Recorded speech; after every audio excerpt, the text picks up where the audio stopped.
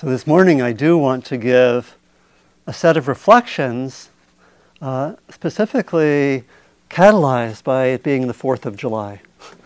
And I want to pay homage to the Declaration of Independence, the birthday July 4th, 1776, that catalyzed the what we sometimes call the American Revolution. And I want to honor that in certain ways, connect it with our practice, and invite what we might call a second American Revolution, which is very much needed and will probably be much more a revolution, not so much of independence, but as many people are suggesting, of interdependence. So the second American Revolution is a revolution of interdependence, and something we train for in our practice, so we can be of great value. And I think the second American Revolution probably also is more of a global revolution, and in fact points beyond nationalism. So those are a few hints. So what I'd like to do is to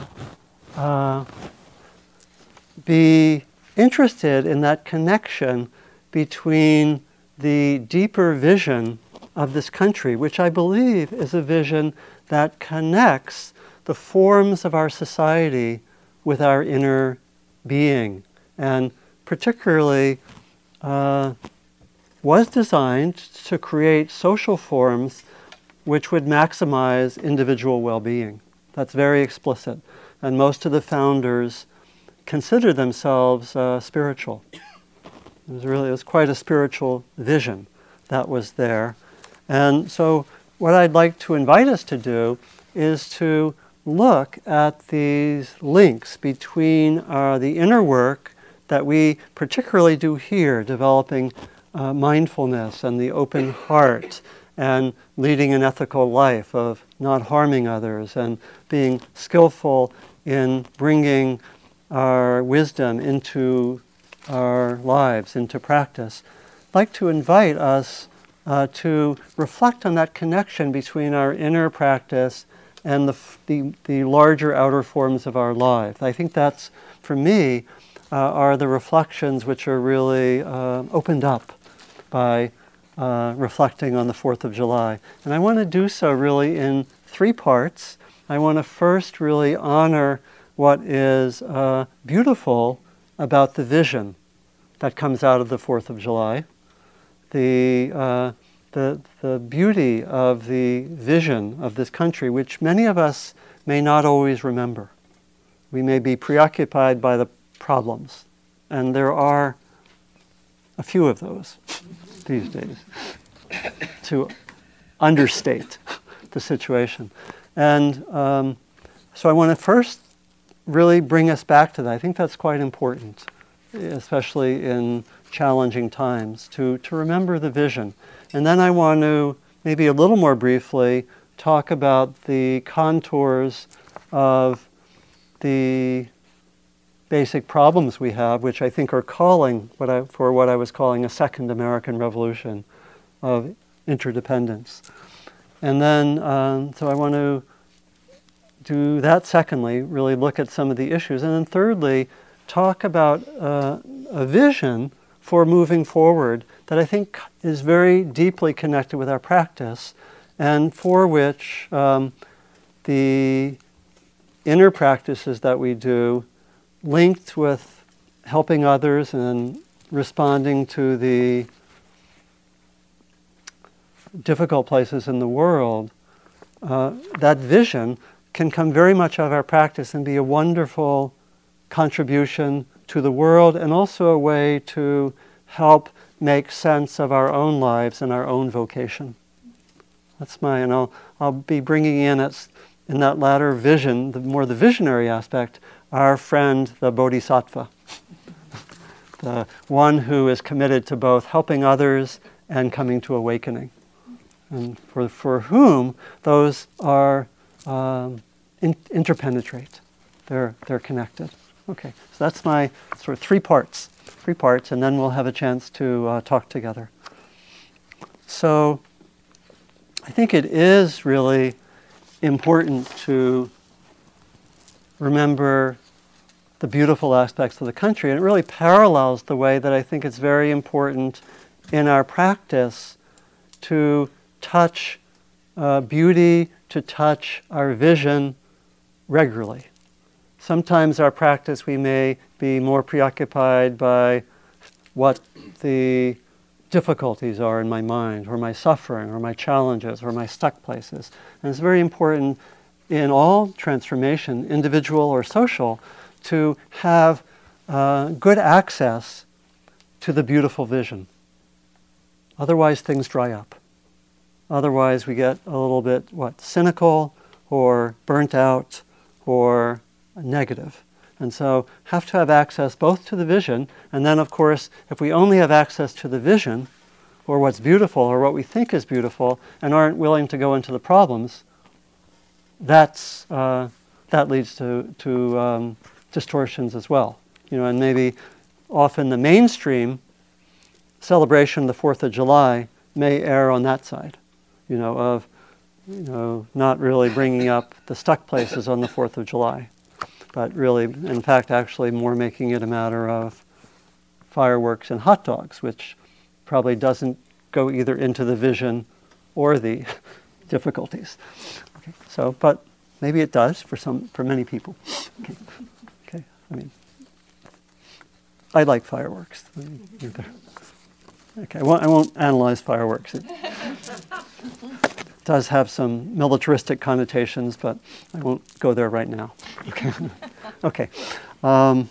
So we have this birthday, and I thought I would read some of the words of the Declaration of Independence because they're quite powerful. And I invite you, as you're listening to these, listen for that connection of the inner and the outer, and listen to the visionary quality. This is 1776. And it was quite a radical move to declare independence from the major empire of the time, right? Audacious. We hold these truths to be self-evident, that all men are created equal, that they are endowed by their Creator with certain unalienable rights, that among these are life, liberty, and the pursuit of happiness, that to secure these rights, governments are instituted, deriving their just powers from the consent of the governed, that whenever any form of government becomes destructive of these ends, it is the right of the people to alter or to abolish it, and to institute new governments, laying its foundation on such principles and organizing its powers in such form as to them shall seem most likely to affect their safety and happiness. So it's a powerful vision. It's really, we could say that idea that governments, which largely before that, certainly in recorded history, had been the province of kings and emperors and so forth, and there was a sense that they were unchangeable. That there's a line in the Christian Bible where it says the powers that be are ordained of God, which has been noted by many rulers since that time. And there were, I think, the very idea that one could change the society for the benefit of people was a new idea, was a radical idea. It had not been done before. There had been smaller attempts to do that, but on the level of a whole country, this was new, this was radical, this was visionary. This was, we might say, moving in a powerful way the evolutionary learning process of the species. So quite powerful. And the values that were being emphasized were values, you can hear them in the Declaration of Independence. They were the values of equality, of universal equality, of human rights, of the idea that one could learn through clear thinking, the development of one's wisdom. In the Declaration of Independence, it says we hold it self-evident. It's very much like a Dharma principle. Look carefully at this, and you will see that this is so. So there's that appeal, in that language of the time, it was the appeal to reason. It was the appeal to reason outside of dogma and tradition, you know. And there was this emphasis on happiness as being a part of the, you know, government should be there for the well-being of the people. Again, we may take that as obvious or for granted, but it was a radical idea at the time, you know. So tradition would not dictate how society was. And there was that connection between the form of government and the inner state of oneself. And so it's been, for me, I think coming of age in the 60s and early 70s, as an adult, I've been largely with governments that I did not agree with and that I was critical of. And I think, and it sometimes is hard just from that history to look at the positive, but I think it's quite important to do. You know, and one of the persons who did that most beautifully was Dr. Martin Luther King. You know, with all the criticisms, you hear a tremendous love of the country. It's quite, you know, you can go back and listen to some of the talks, which are, you know, these days it's on YouTube. You can go listen. And listen for that sense of the vision. And he is not, you know, he is not separate from the vision of the country. And he like many others, saw his role to help actually have that vision be realized more fully, come towards that fullness. So this is what he said in 1961. And you can hear some of the language that is from some of his more well-known speeches, particularly at the Washington Monument. In the real sense, America is essentially a dream as yet unfulfilled. It is a dream of a land where people of all races, all nationalities, and all creeds can live together as brothers and sisters. The substance of the dream is expressed in the sublime words listed to cosmic proportion of the Declaration of Independence. And then he quotes the lines I just read about we hold these truths to be self-evident, that all are created equal. You know, and so he quotes that, and that animates his work. And you know, I have found that this connecting with the vision often happens best through connecting with poets and artists, you know, musicians, you know, that they can often express that vision and contact that vision, as well as, I think, certain visionary activists or visionary politicians. I think Obama at his best does that, right? That's what many people felt in 2008, right? There was that kind of vision of the best vision of the country, you know, coming forward and manifesting, and obviously it did in certain ways that are, again, imperfectly realized. So Walt Whitman, great poet, wrote a very interesting book, 1871, Democratic Vistas. It was the time when the corporations were starting to gain a lot of power in the country. And he was quite critical of that, which I'll come to later. He said, what we need is a sublime and serious religious democracy. You know, so it's that potential of connecting spirituality with democracy, with being, I think that's part of the vision.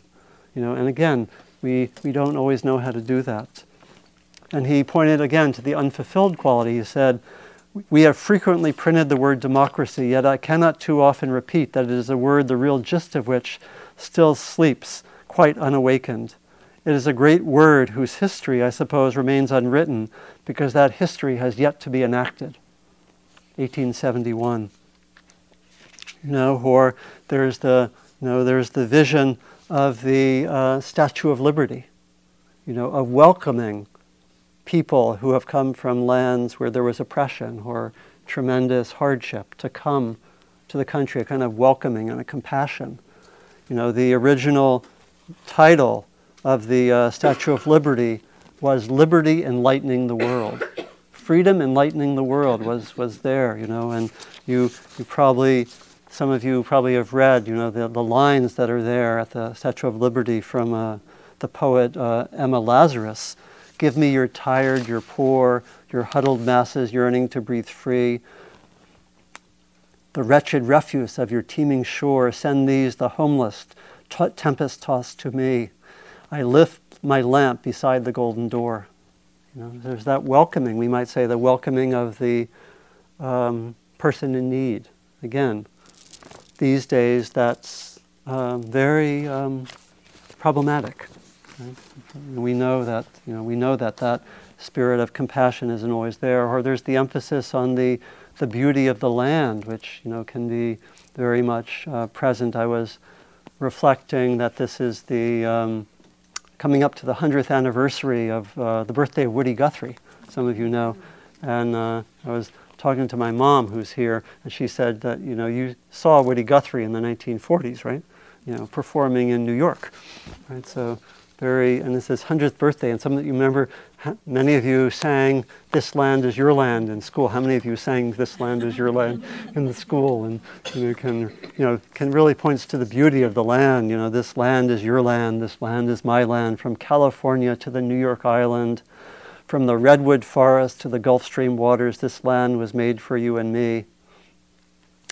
So can really feel that, and I know when I've lived overseas, I've again, even with the history of not really feeling always that connection and being focused on a lot of the problems, could sometimes have that love of the beautiful aspects of the country evoked. I think for me a lot through the music. I can remember these experiences when one of the experiences I remember is being in Thailand at gatherings of a group whose meetings I often went to, the International Network of Engaged Buddhists, which typically met in Thailand.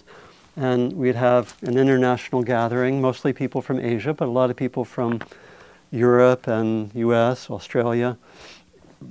And in the evenings, we would typically have what we called cultural sharing. And people would perform dances and music or tell stories and so forth in the evening. It was quite wonderful. And one of the people who was there often with me was Alan Senaki, some of you know, who was the director of the Buddhist Peace Fellowship for a lot of years, and also a Zen teacher and an activist. And Alan's also a professional level musician and has done a lot of CDs, and he would sing American folk songs in the forest at monasteries in Thailand, and something would just get really, really warm inside, with those experiences, to feel, to feel the love, something got evoked, it was like the best of, and the vision. So I think it's valuable to keep connecting with that, and valuable today to reflect on that. I was maybe just to ask, just for yourself for a minute or so, what, this is just for yourself right now, what most inspires you about the country? Just to take a minute silently for yourself. What most inspires you about this country?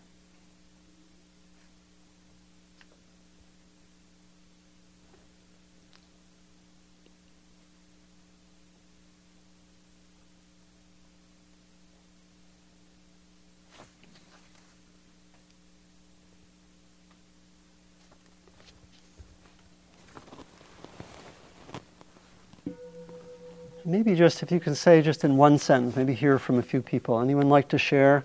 Yeah, Heidi. Freedom of speech. Freedom of speech. Please.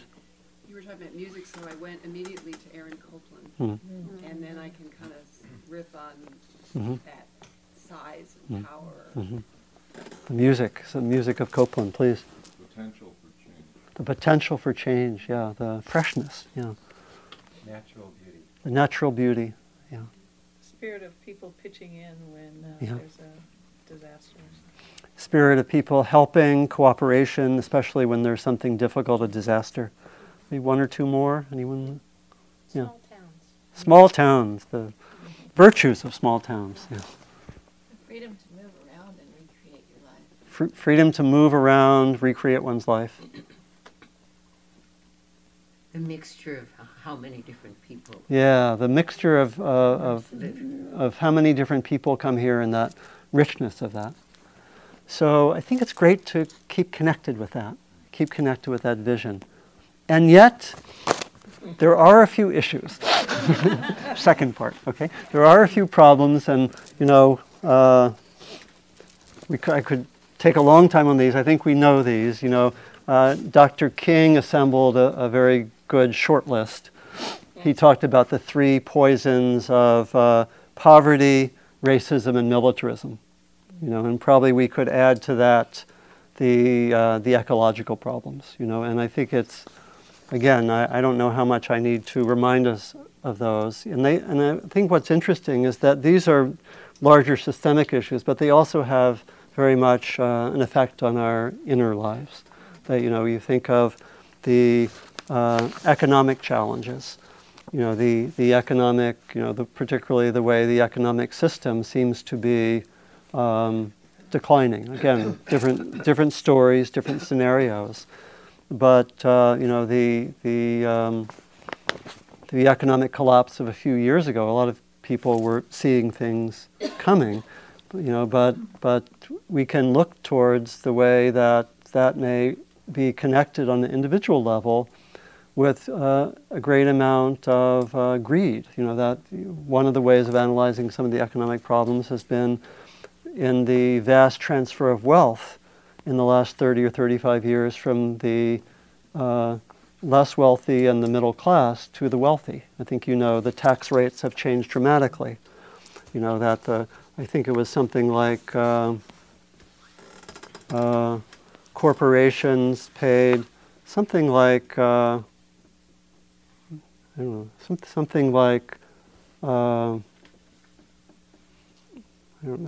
their taxes added up to maybe, these figures may not be right, but they're in the same, they're right ballpark. I didn't do my homework on those, but there's something like 60 or 70% of the taxes raised came from corporations and came from the wealthy 30 or 35 years ago, and now it's something like 20%.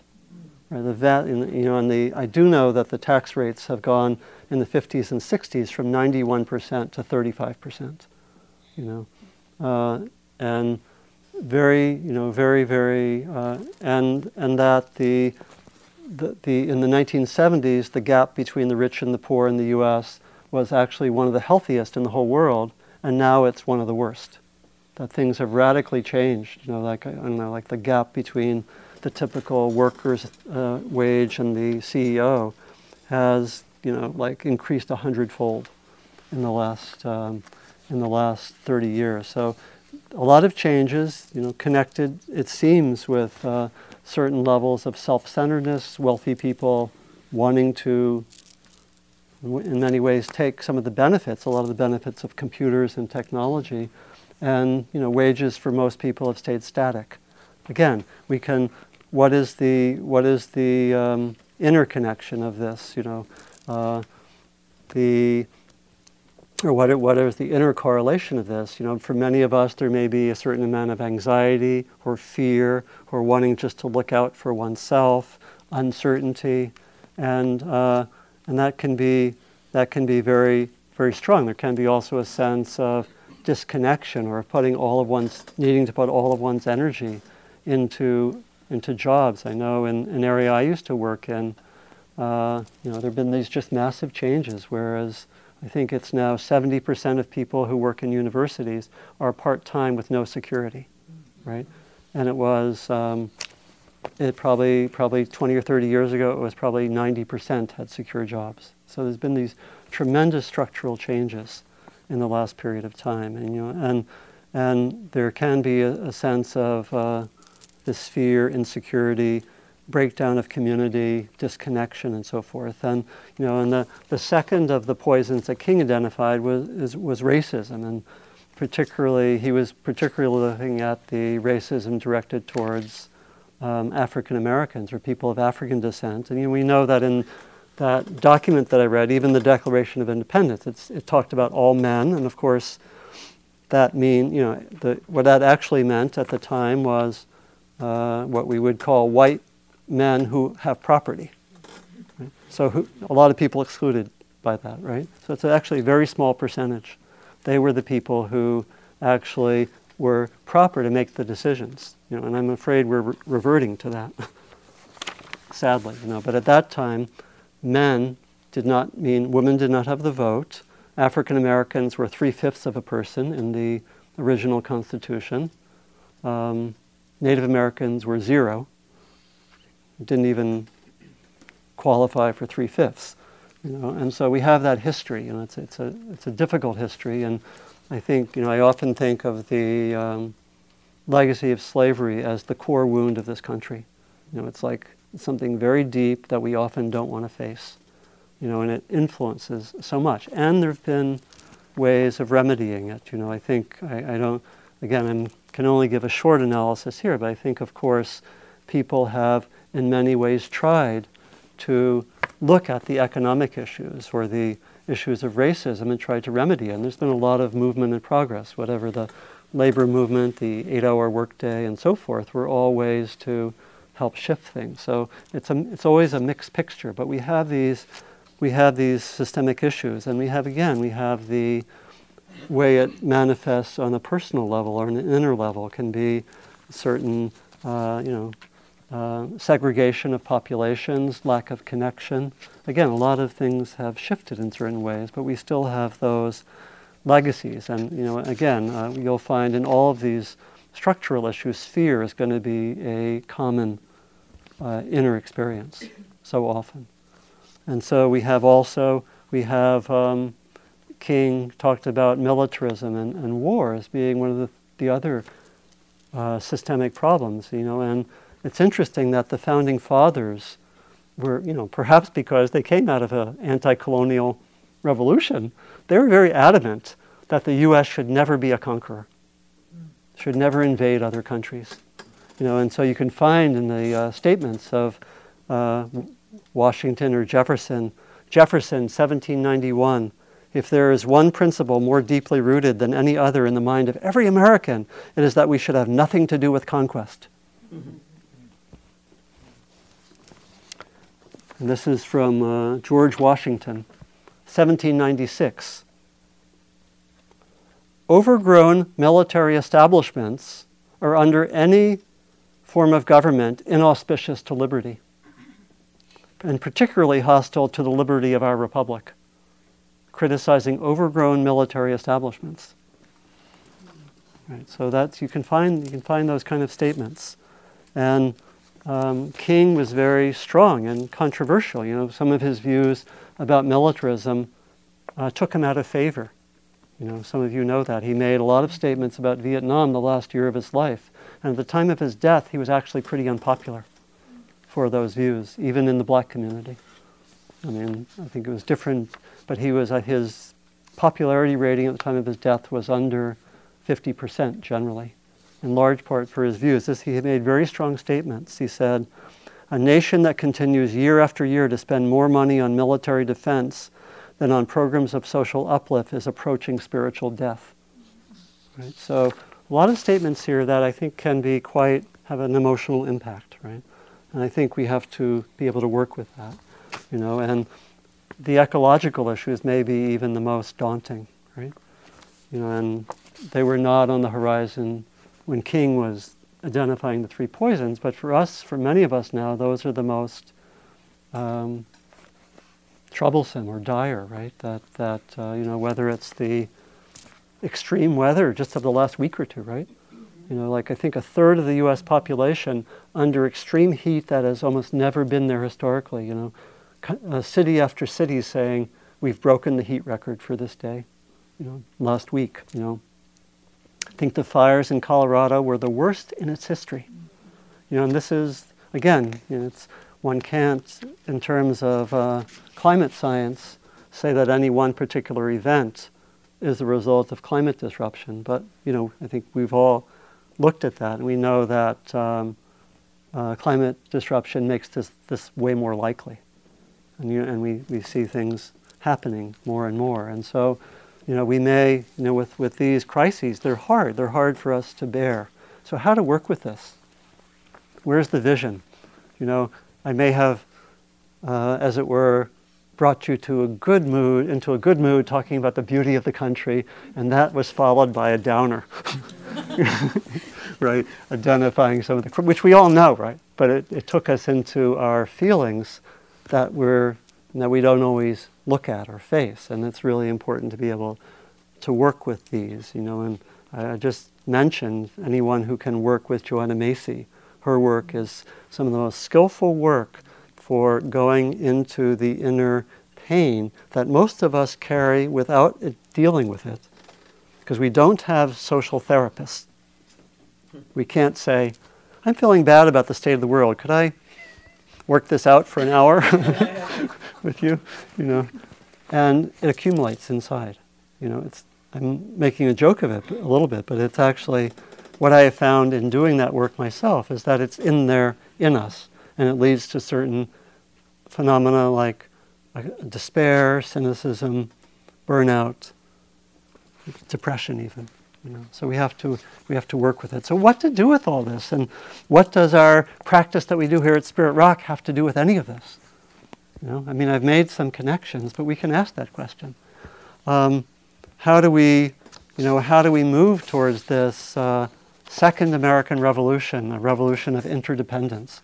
How do we do that? I think that sense of interdependence and connecting inner and outer is really really important for all of this.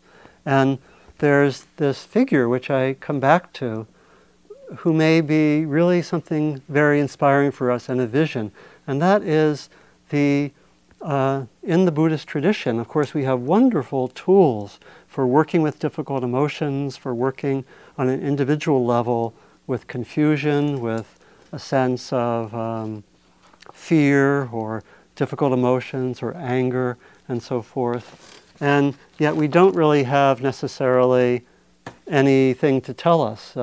We don't have anything in the text from 2,000 years ago to tell us what are the limits of a capitalist economy. Should we abolish capitalism? We don't find that in the Buddhist text. We don't find what kind of energy system is best in a time of global warming.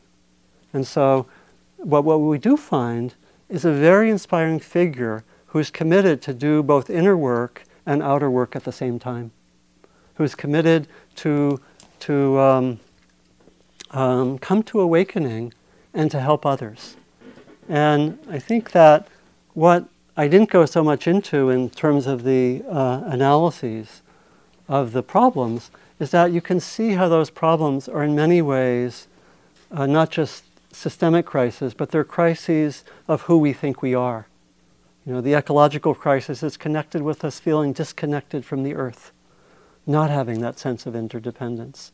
And when we practice often, in depth, we come to that sense of interdependence. And a lot of the traditions of meditation come from people who live very close to the earth, in the forest, in the mountains, who know that sense of interconnection. So there's a kind of a crisis of perception and sense of who we are that's connected with the ecological crisis. The same thing with the economic crisis. It's a system in which we could say it's organized around self-centeredness and greed to a large extent. And again, when we do the inner practices, we bring out more that sense of interdependence and compassion. So what this points to, I think, is it's not just about changing systems. You can change systems, and if you don't change the inner nature of ourselves, things don't change. That's partly the sad history of many revolutions, where you have a change in leadership or a change in government, but if you haven't changed the nature of the being, you still have the old conditioning. And so this is, I think, where we have this emerging vision of the importance of inner work and of this figure of the Bodhisattva, literally the awakening being, who's dedicated to awakening and also to helping others, and sees the connection between the inner and the outer, and is prepared to work on both. That's, I think, something that's deeply called for in at our times. To have that sense of meditation and to see how we need really to shift, not just our systems, but our very way of perception. Again, Joanna Macy, very helpful word. She says that the changes needed in our time have to take three main forms. One of them she called holding actions to prevent further damage. First kind of change. Second is to change our basic institutions and systems. So that would be shifting the way we do agriculture, or shifting the way we do medicine, or education, or psychotherapy, or parenting, or raising the young, to really shift that. And the third is shifting our very way of perception, our way of being with ourselves, our bodies, our world. And all three are necessary. Activism often comes just under the first, but all three of these are necessary. And I think the Bodhisattva, and I'm saying this because I think all of us are either self-identified bodhisattvas or potential bodhisattvas. And that sense of the bodhisattva is someone who takes one's own gifts and brings it into that vision of individual awakening connected with helping others in whatever way works best for oneself. And one of the ways I like to see it is that if you think of those three types of change, all three are necessary. And I think if you think of where do my gifts lie and what really brings me alive, and there's that wonderful quotation from Howard Thurman, lifelong activist, African-American theologian and activist, who was asked by a young man near the end of his life, what should I do? And he did not say, well, we need a few more people in this campaign. Why don't you come down and help us with that, or do this, or do that? He said, don't ask what the world needs. Ever hear an activist say, don't ask what the world needs? It's a deep spiritual activist. He said, don't ask what the world needs. Rather ask what makes you come alive, because what the world needs are people who have come alive. Right? And so when we look to an individual response to this, to be a bodhisattva, where can I help? Well, I don't think we all work with the large systemic issues. We're not all activists. Maybe some of us are. But maybe some of us are really passionate about a different way of doing law, or a different way of doing education, or parenting. Or there's something that where we teach yoga, or whatever. And we're really passionate about it. And I have found what's important is that we do what's passionate and we make connections between those three elements. That's really crucial. And maybe that we touch each of those three some, but we focus on what really has the most energy and passion for us. And connect it and put it in that framework. So that I might do selective activism maybe, and my energy might be in trying to help change my local educational system. But I connect it also with my meditation. And I connect it, and maybe I'm selectively active in Sacramento, right? So I've made that connection. The bulk of my energy is local, but I make the connection with the larger systems, with preventing further damage, and with my inner practice. That, I think, is what a bodhisattva does in our time. I think we're really calling for this, for what we might call a new bodhisattva, a new type of bodhisattva who makes those connections. And maybe I'll finish just by saying, I've been thinking about offering a several-month course in the fall called the Bodhisattva Training Curriculum. So I've been thinking, what is the Bodhisattva Training Curriculum? What do we need to learn? Well, a lot of what we're doing is what we do here. I think the Bodhisattva has to really train well in mindfulness, the ability to open the heart, the ability to be with difficult states, right? Like to be with difficult physical states, emotional states. The Bodhisattva has to have a lot of equanimity with the ups and downs, right? You have to have a lot of equanimity, a lot of balance with that. That's what we train for. We train for that individually also. When we do that, when we train individually in our meditation practice, and we hang out day after day with the ups and downs, and we don't run away, that's the training a bodhisattva needs. And so there's this great contribution of the practice we do here for the world, because one of the problems of the world is that people haven't made the connections between those different areas. So you have activists who don't have inner training. And it's very, very common that they get burned out or they get angry at each other more than they deal with the world. It's very common. When I was at a gathering for spiritual activists, I asked people, what's your major problem? He says, it's actually that we get angry at each other. That's what they said. That was one of the major problems reported by a lot of activists.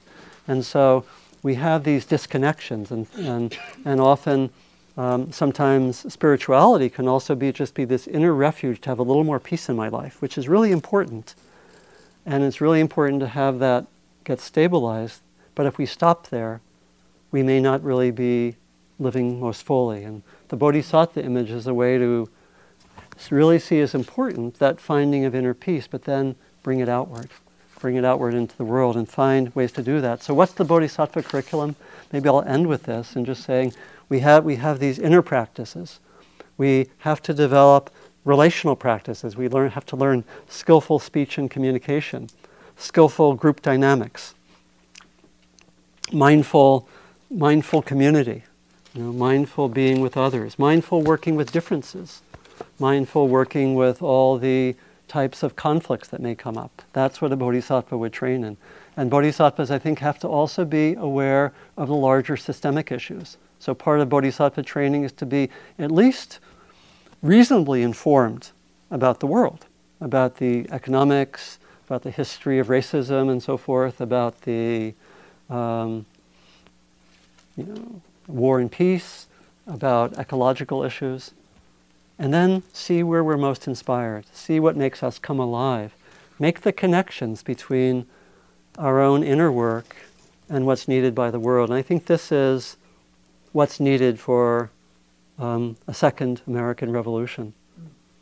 This revolution of interdependence that goes, in a sense, points beyond that first revolution. So I think I could talk about this for hours, but I think I will end, and it's okay, I think, to have the discussion. I think I will end with a wonderful poem. This is a 4th of July poem. This is by Gary Snyder. Some of you may know this. It's called For All. And it's about this second revolution of interdependence. Ah, to be alive this morning, fording a stream, barefoot, pants rolled up, holding boots, pack on, sunshine, ice in the shallows, northern Rockies, rustle and shimmer of icy creek waters, stones turn underfoot, small and hard as toes, cold nose dripping, singing inside, creek music, heart music, smell of sun on gravel. I pledge allegiance. I pledge allegiance to the soil of Turtle Island. That's the native name for the continent. One ecosystem in diversity under the sun with joyful interpenetration for all. I'll just read that that last part. I pledge allegiance to the soil of Turtle Island, one ecosystem in diversity under the sun with joyful interpenetration for all. So let's just sit for a moment and we can talk together some.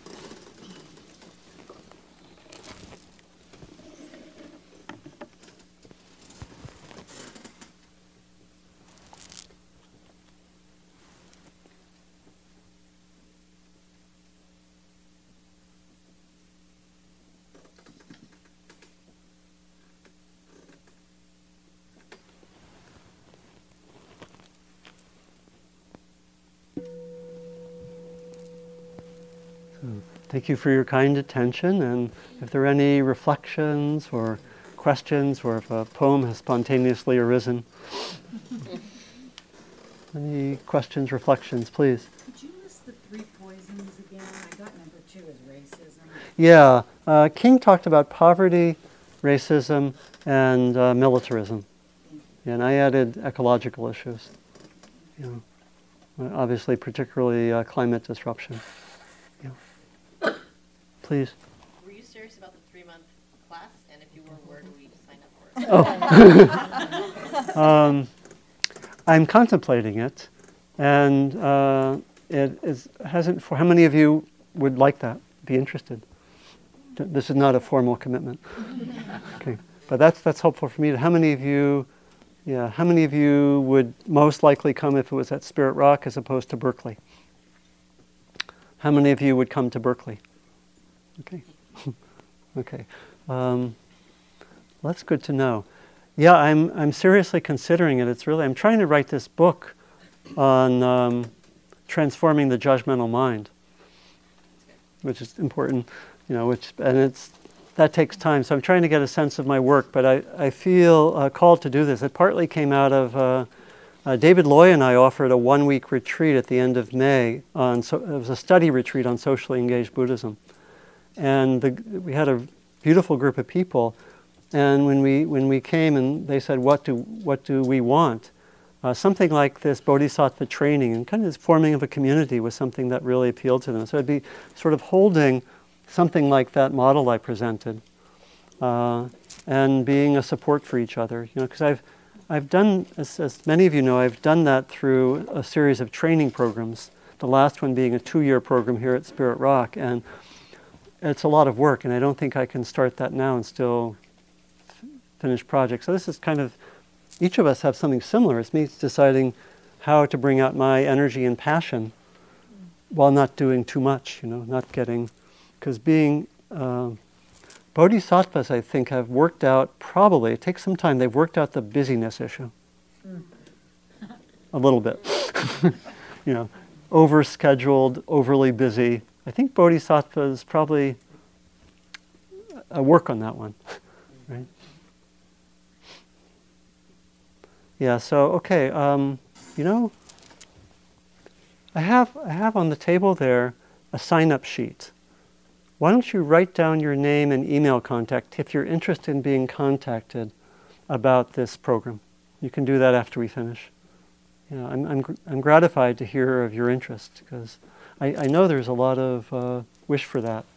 It probably would meet every 2 weeks or something like that, and would have some prerequisites. Like I think everyone would have to commit to regular practice, and then people would all have some way that they're involved in the world, even small or volunteer work or something. Could be a few hours a week. Yeah. Other reflections or questions? Yeah. One of the challenges that I face is there's so much information out there. Yeah. It's just mind-boggling to try to stay in any way abreast of the tremendous, just constant barrage of information and requests for help. Yeah. And trying to organize and see how to deal with all of that. Yeah. Without being dismissive, and also to be informed. It's just, I find it very challenging.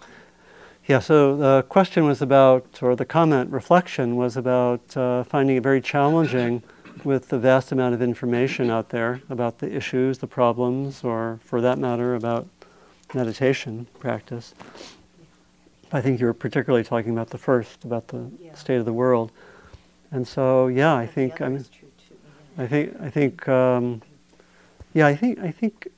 was being a little bit humorous in mentioning the issue of busyness and so forth and being overly scheduled. I think it's pretty important. And so much information is part of it as well. So, I'm sure we could compare notes on what we do. I personally just have a few sources of information, and for something like the economic crisis or the ecological crisis or racism, there are sources where you can get very, very good overviews in a book or two.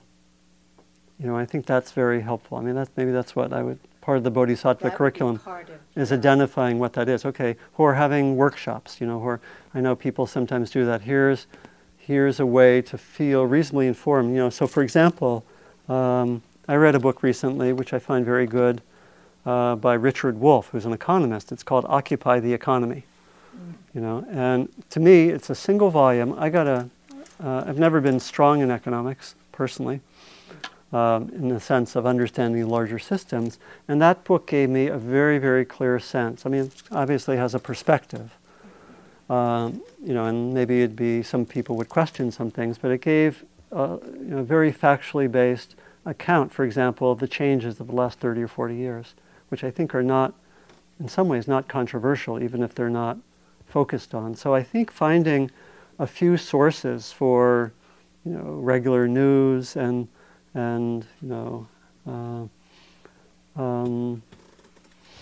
we don't, as of now, have a Bodhisattva news service. But I think maybe we have some people who are working on that. I know, I haven't followed the Huffington Post, but a lot of people are writing very good stories for that. We have several people, Larry Yang, who teaches here, is writing. He writes regular blogs and so forth. And I don't know, I think we could use kind of a spiritually grounded news service that would be a tremendous service to give enough for people to, put in half an hour, 45 minutes a day, feel informed, and then read a few key books. So I think, the Bodhisattva training would be very good if we actually maybe take people through that. I mean, that's what we've done in some of our past training programs. We've actually said, if you want to be informed in this area, we'll focus on that for this next month, okay, and make the connections with our inner practices. That's what we've done. The programs I've been connected with are the base program for about 10 years with Buddhist Peace Fellowship, and this Path of Engagement program here at Spirit Rock. But I'll let you know. But that's good. Bodhisattva News Service. Any aspiring journalists here? Okay. Other comments or reflections? Please. It's hard for me to keep the vision strong enough to balance the problems. Yeah. I get overwhelmed by the problem. Yeah. So a comment about being overwhelmed by the problems, and it's hard to keep in touch with the vision. How many can relate to that? Okay, I think, because like I say, I think there are a few pieces of it. I think this is where the work of Joanna Macy is so important. That I think there are two aspects of it. One is actually being with a sense of overwhelm or pain in a community setting, using tools to go into it and, in a sense, move through it and release it. That's one piece. And I think we don't, sometimes I've thought that one of my services could be to offer, monthly workshops where people could do that. Because I think that's part of it. It's some things accumulate. It's not just being with the vision, but it's working with the emotions and what's inside in relation to the sense of overwhelm, which is very strong and tends to paralyze us or stop us from acting. And it's very important to do that. And then on the other side, how do we work with our vision? I find meditation is beautiful for that. Retreats. I've actually, in some of my deep retreats, I have had kind of social visions. I remember a long time ago, I did a 3-month kind of solo retreat.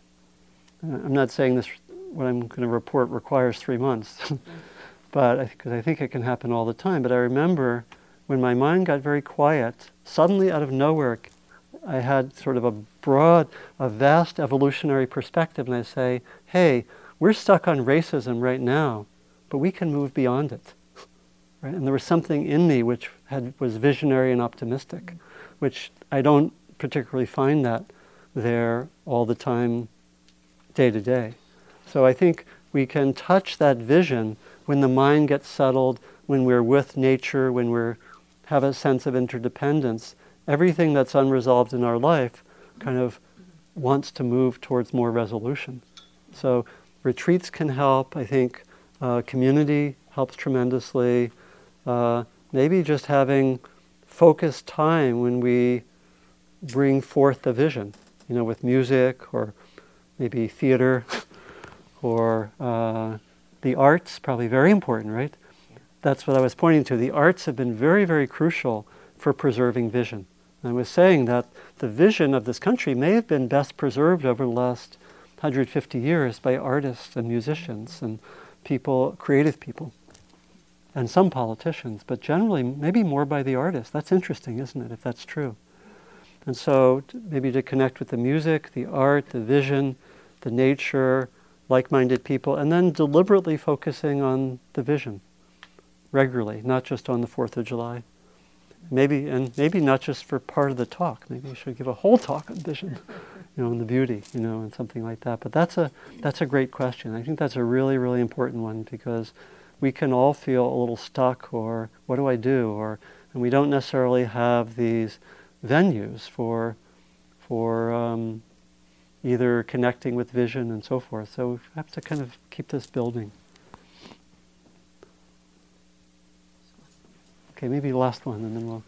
This isn't really clear in my mind. I hope I can articulate it enough so it's helpful in some ways. And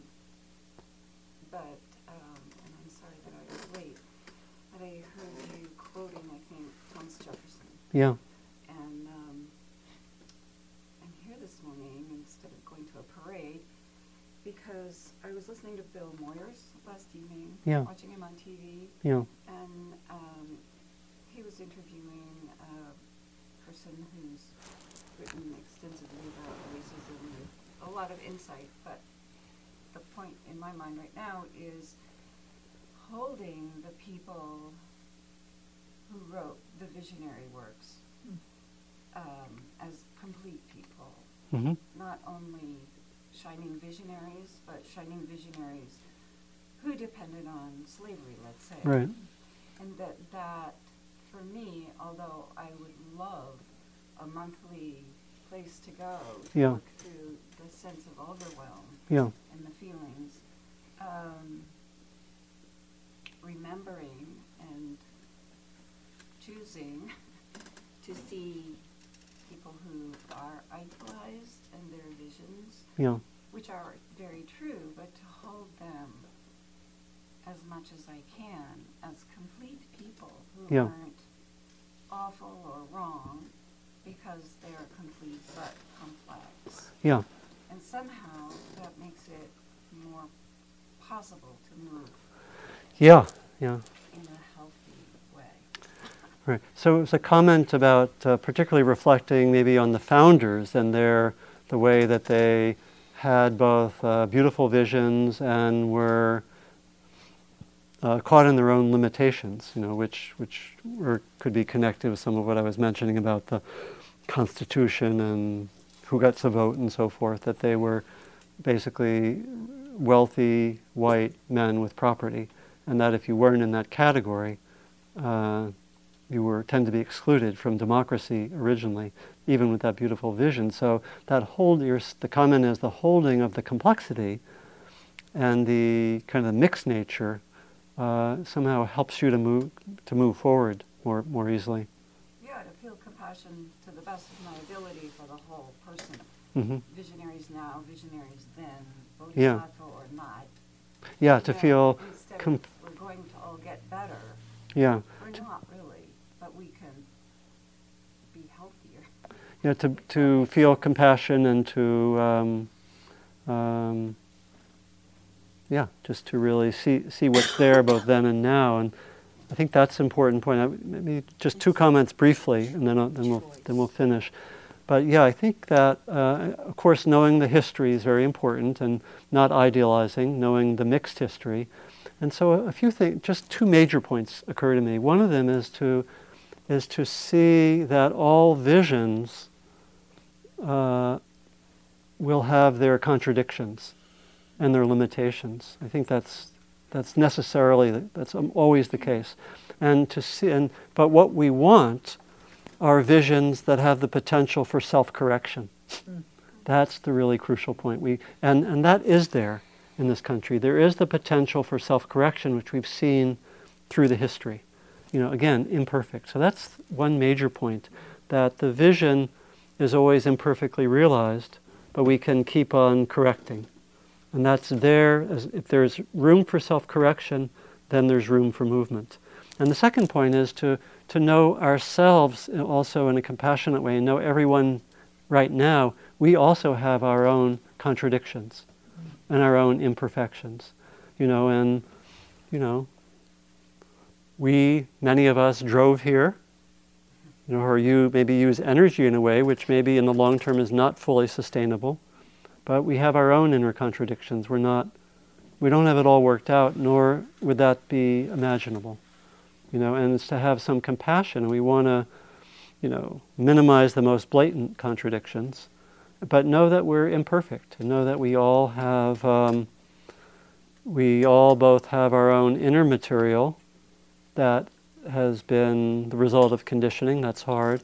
And we also participate in a system where some people choose to find purity by trying to remove themselves fully from it, and that doesn't seem to work very well either, right? And so that we can't really, in a sense, be totally pure, but that we have to, have some compassion in that way. So I think that's a really important point for.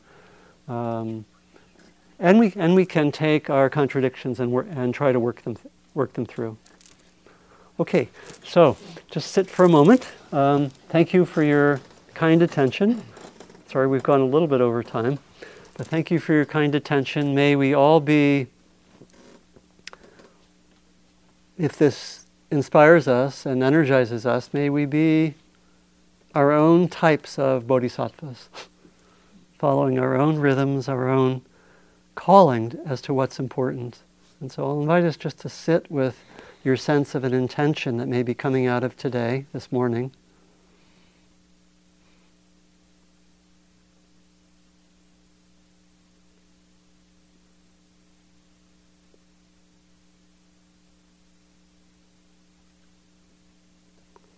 And then in this way that we close often our sessions, typically our sessions, we remind ourselves, really as an intention practice, that we do this practice both for ourselves and also for others.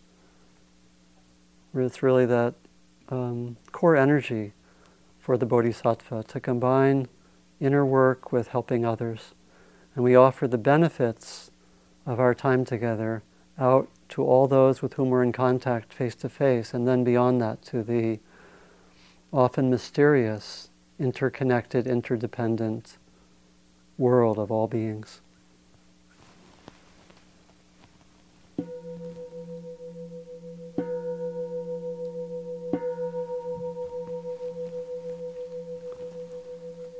So thank you for your kind attention. Thank you for listening. To learn how you can support the teachers and Dharma Seed, please visit dharmaseed.org/donate.